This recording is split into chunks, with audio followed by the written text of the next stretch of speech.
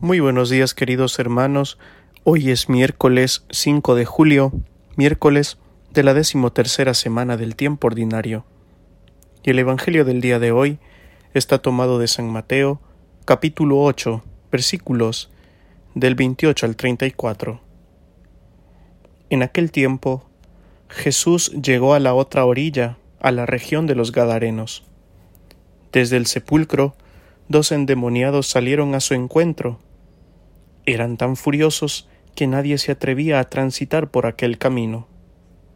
Y le dijeron a gritos: ¿Qué tenemos que ver nosotros contigo, Hijo de Dios? ¿Has venido a atormentarnos antes de tiempo? A cierta distancia, una gran piara de cerdos estaba paciendo. Los demonios le rogaron: Si nos echas, mándanos a la piara. Jesús les dijo: Vayan.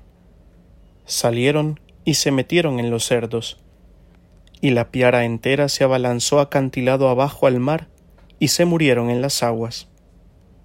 Los porquerizos huyeron al pueblo y contaron todo, incluyendo lo de los endemoniados.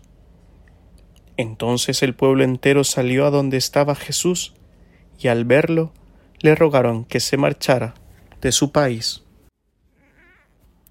Palabra del Señor. Gloria a ti, Señor Jesús.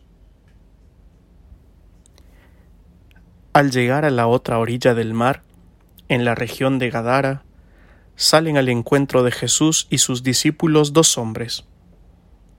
Nos dice San Mateo que eran hombres endemoniados. La furia que llevaban dentro impedía a las personas transitar por aquellas veredas. Su sola presencia asustaba a cualquiera. Lo más sensato es no acercárseles.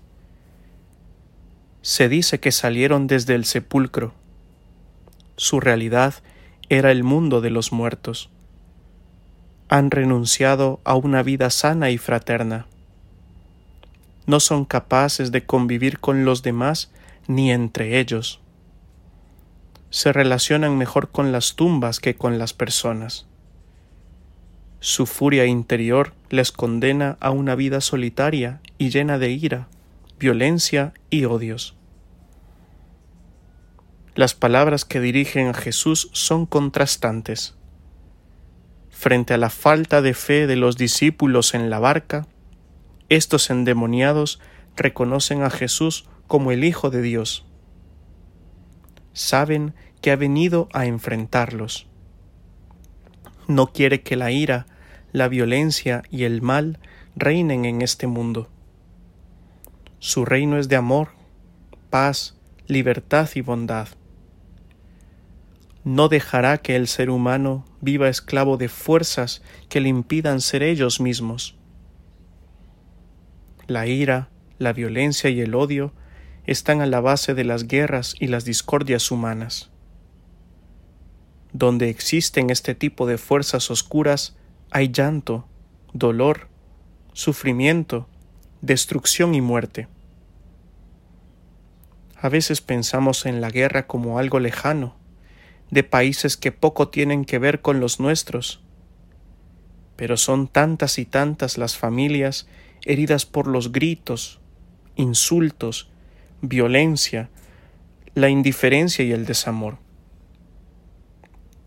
Para Jesús, estos espíritus inmundos no tienen cabida en el mundo humano.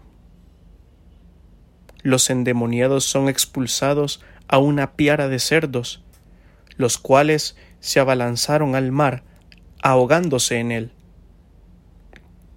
Lo que había sido un prodigio termina con un sabor agridulce. La gente pide a Jesús que se marche. Prefieren convivir con la violencia, el miedo y la guerra. Prefieren vivir esclavizados. Esto, sin duda, para ellos, es un buen negocio.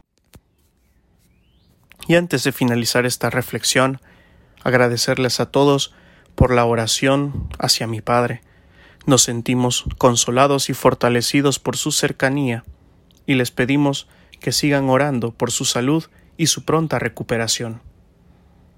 Asimismo, expresar mi gratitud a todos aquellos que valoran y apoyan mi trabajo, compartiéndolo con los demás y así, entre todos, poder ser difusores de estas reflexiones que, como algunos de ustedes me expresan, tanto bien les hacen.